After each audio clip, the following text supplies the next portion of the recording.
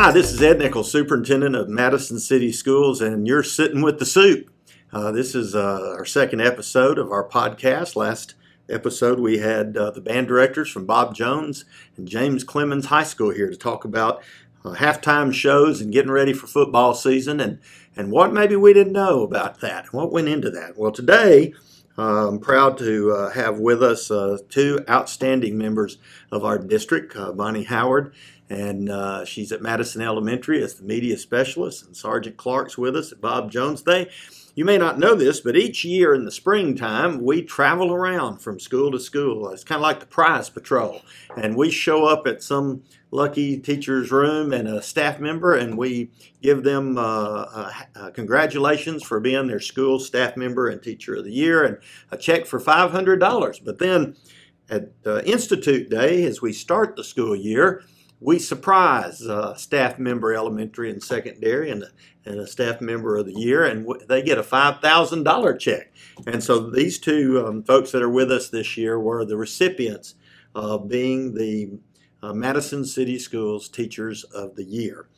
So I welcome both of you. Glad you're here today. Thank you. Thank you. Bonnie, take a second and just kind of tell us your journey and how you got to Madison Elementary and who you are and that kind of thing.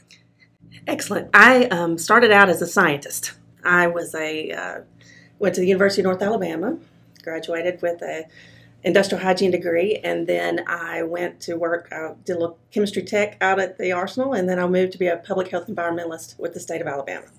Well, that sounds like a pathway to be a librarian and media specialist, doesn't it? I mean, that just kind of leads the way, doesn't it? Right into it. And during my time as a public health environmentalist, I had the opportunity to go into some classrooms and teach. We used to have this stuff called glow germ, where you wash your hands and then you look under a black light and you can see all the germs that's left over. So I had an opportunity to go into, and my soul just came alive. Like I felt like that was what I was meant to be doing. And so I started pursuing it. I went back to school and got my elementary degree from Athens State, and then I moved into the science classroom at Madison Elementary, and then 3 years later moved into the library media position.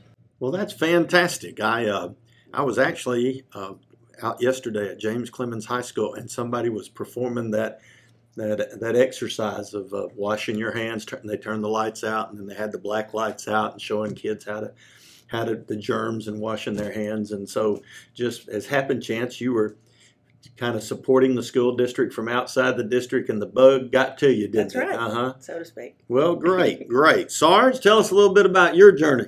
Okay, well, I started off back in 1978, joining the military. Went to numerous bases, worked on avionics systems for fighter aircraft or on fighter aircraft, F-111s, F-15s. Not that the numbers mean a great deal of things, but they were all fighter aircraft, different variations with avionics systems. Eventually, I went on to become a first sergeant, okay, whereas our job is to take care of people, okay? And when I retired from the military, I still wanted to go into an area that was very similar to that. And from there, someone said, well, why don't you try junior ROTC? I put an application in, and I got turned down several times, okay, from different schools. And then I got a call from the school district here saying, hey, we hear that you're looking for a junior ROTC job. Would you be interested in coming down? And I said, well, why not? I said, where is it located? And they said it's in Madison, Alabama. The first thought that came to mind was Montgomery. However, I took the drive, okay? And after taking the drive and getting down here, I love the area. The family loved the area. Mr. Parker said, hey, I want you in the school, and I just started the very next week. Yeah, that's fantastic. Now, you retired out at which rank? I retired out as a Chief Master Sergeant. Chief Master Sergeant. Yes. Well, I have my dad was an Air Force veteran, started in the Army in 39, went to the Army Air Corps, and then retired at Elmendorf in 64 as a Chief Master Sergeant. So, is that right? That was a warm place for sergeants, and they do take care of people. They do. That's I always used to kid a good friend of mine that was a colonel that he made colonel because he had a great sergeant because his sergeant took care of him. Yeah, so exactly. Talk to us a little bit. We'll start with you, Sarge. Talk to us a little bit about what folks may not know about junior ROTC. One of the things that a lot of people really don't know about junior ROTC is that it's not a recruiting tool. Okay, the sole basis of junior ROTC is to build citizens of good character. Okay, we teach them time management skills. We teach them about aviation. We get them out into the community. Okay, so that they can actually see their self-value, self-worth, and also contribute, okay, into the community, okay, while they're learning. And we also prepare them to go on what we call life after high school, which is either going to be college or directly into the workforce. But even then, we look at the number that go into the military is only about maybe 5%. Okay, everybody else just goes off to college. And eventually, while in college, they may see the benefits that the military brings in paying for college. And so we learn later on that they have gone into like a ROTC program, okay, to get commission. And they do it exceptionally well. I've had visitors come back to me who had a young man. He graduated back in 2016, okay, and he came back with a flag that he flew in his Apache helicopter because he's now an Apache pilot. And so I'm looking at getting that put outside of our classroom on the wall, because it is such a great tribute. And he said the whole time I was in Afghanistan, when things got tough, I thought back to you, Chief, and what you would always say, what would Chief do? Yeah. So it's great to hear those words come back to you and to see how some of the young kids just prosper. How many will be involved in the ROTC program at Bob Jones? How many will you have? Oh, believe it or not, this year we had such a great influx. We actually had 100 freshmen in our program this year, and so our overall body for the fall semester, we're sitting at about 156 cadets. Okay, so overall, by the time school is out, we will have had approximately 190 cadets. That's fantastic. Yes, it's a lot of people coming through, and so I was in the process of issuing uniforms, and those are hard to come by, and they go through really quick, and you see just how many uniforms you really don't have when you look back and you see all the people who are wearing the uniform. It's like, my goodness, we issue out a lot of uniforms. So I'm looking forward to the Veterans Day Parade, because that's going to be a huge footprint for Bob Jones. Fantastic. Thank you, Chief. Appreciate that. Bonnie, talk a little bit about, we all went to school. We remember going to the library. It was a quiet place. And I don't believe that's kind of where we see when I'm dropping by. I dropped by your library the other day, and you had them all in there, and you were on a smart board, and you were talking to them. Times are different. Talk to us a little bit about what would be different for somebody to walk in and see the Media Center today. I think the media specialists are the catalyst to the heartbeat of the school, which is the Library Media Center. So you won't find a silent Library Media Center, probably. We are always active, not just for reading literacy, but we do a lot of digital literacy. We do programming. We do just anything that the teachers want to collaborate on. We help facilitate research, and it's so exciting to see my calendar fill up. We are lucky that we work on a flexible schedule in Madison City where students can come to the library at point of need, so they're coming several times a day, not just a certain time during the week. And then we also that allows me to collaborate with teachers. So if they're working on a project in the classroom, then we can make the library an extension of the classroom. And I think that's something that people maybe don't realize.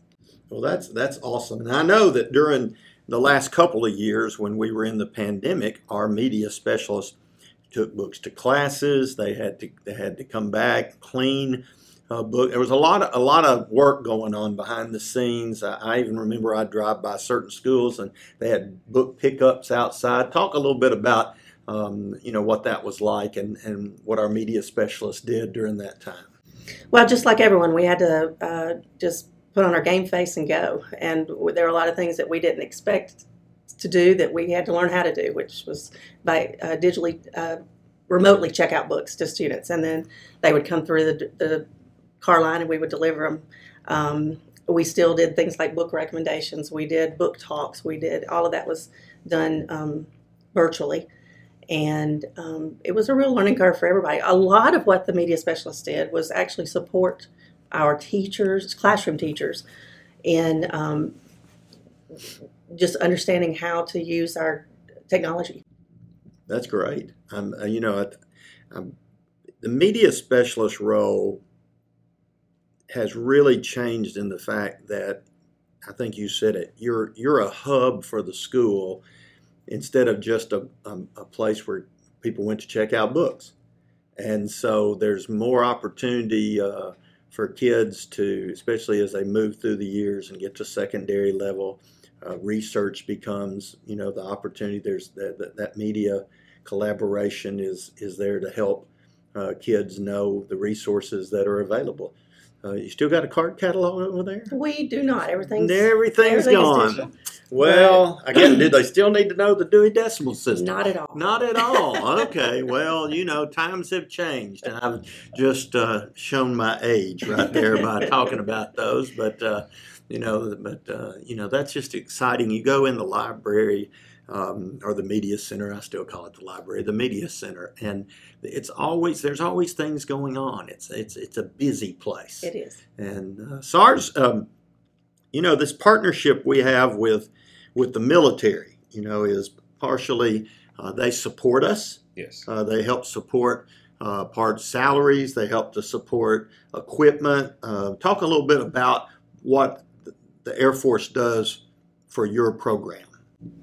Well, what the Air Force typically does is, based on the student population that we have, they give a certain amount of money. Now, over the years, that money has been going down further and further. But they do provide money so that we can replace uniforms, because through wear and tear, those uniforms, they go. Okay, they do things such as, in the past, they've done ADPE, which was our computer equipment. But they got out of the ADPE equipment business, and now they say, well, your school system has to do that. Okay, they do pay part of our salary.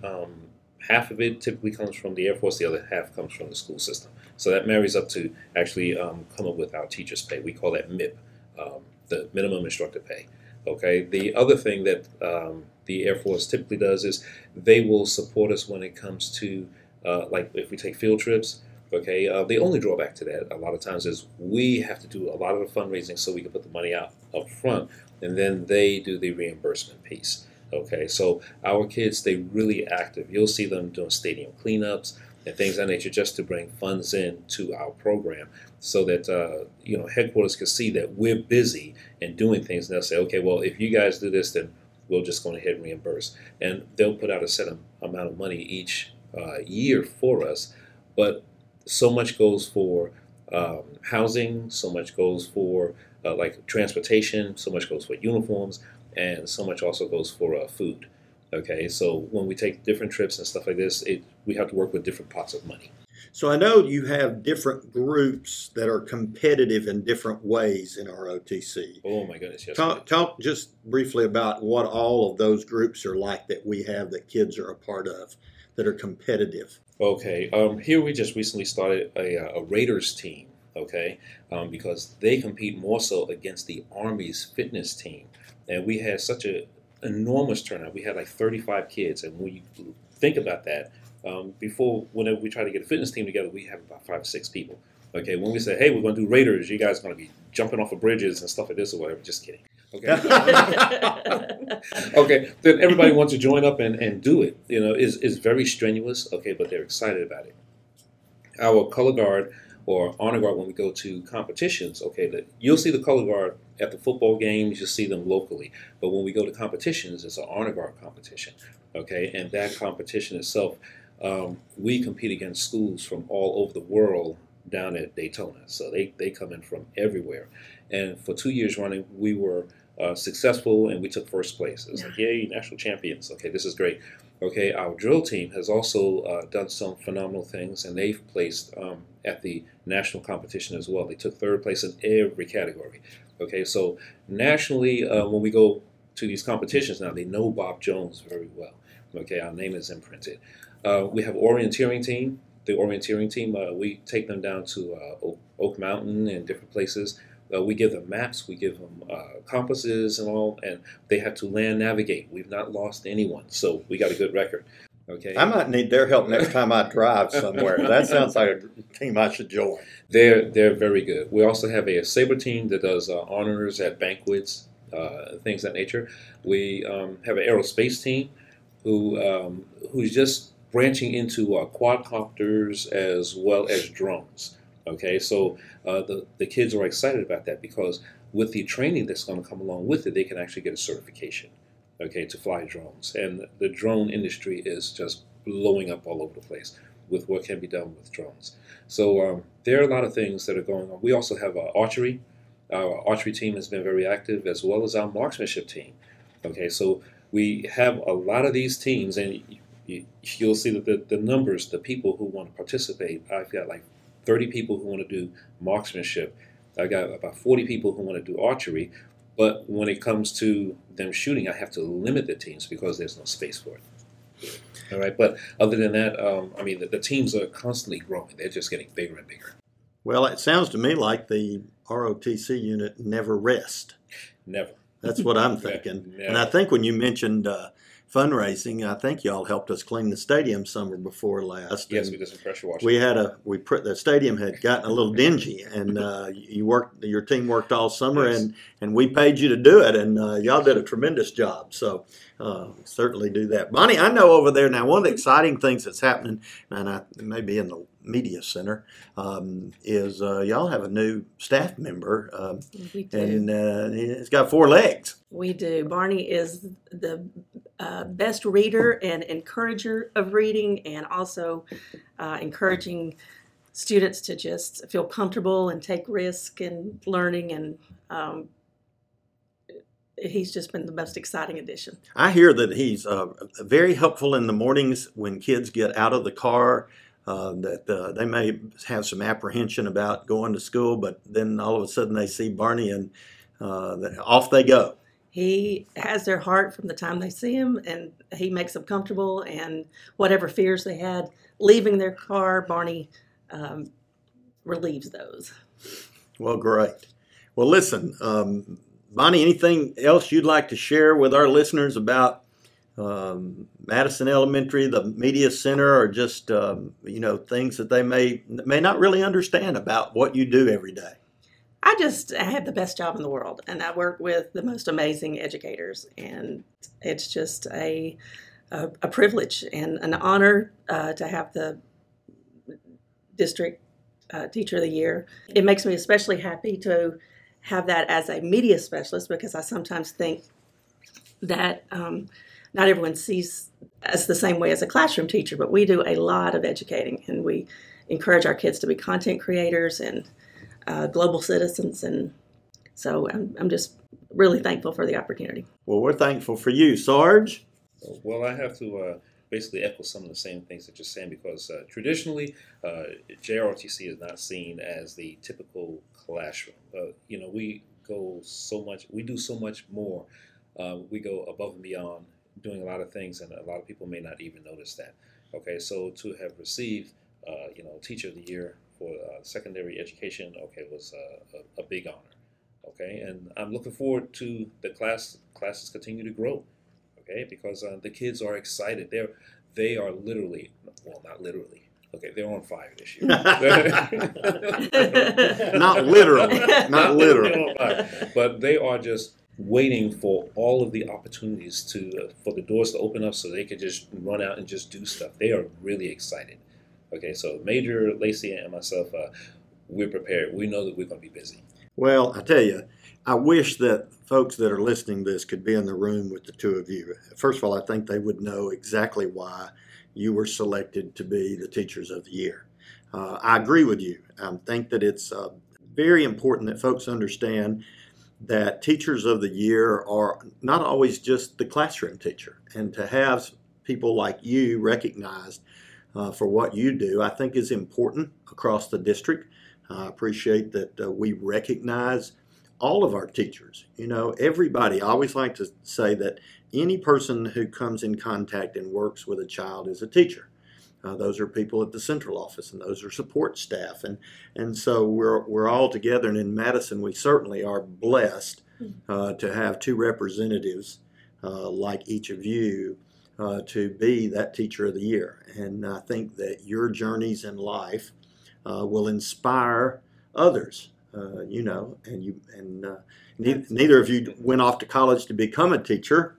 You had different journeys along the way, but here you are, and you're influencing the lives of young people every day in our district. And so on behalf of our district, I say thank you. I'm proud of our board for many years ago starting the recognition financially for our Teachers of the Year, and our board that continues to do that today, that we recognize and award those folks who are honored to be that. And so certainly I always laugh when I give you that big check, and I always remind you that it's the little one that cashes. But I do when I visit schools, I see those big checks up there on the wall in classrooms, and it signifies that we know how much you mean to us. And so on behalf of the district, again, thank you so much for what each of you is doing. Thank you. I couldn't do this podcast without Russell Johnson and Rachel Gibbs, who are sitting in the room, who are teaching and working to integrate technology across our district. They've even got this superintendent on a podcast, so I certainly do appreciate their encouragement and work on helping us to communicate to our neighbors and friends what a blessing people like the two that are in the room with me today mean to our kids. So this has been our episode of Sittin' with the Soup. I hope you've enjoyed it. We're blessed, and I'm glad to be here in Madison City Schools.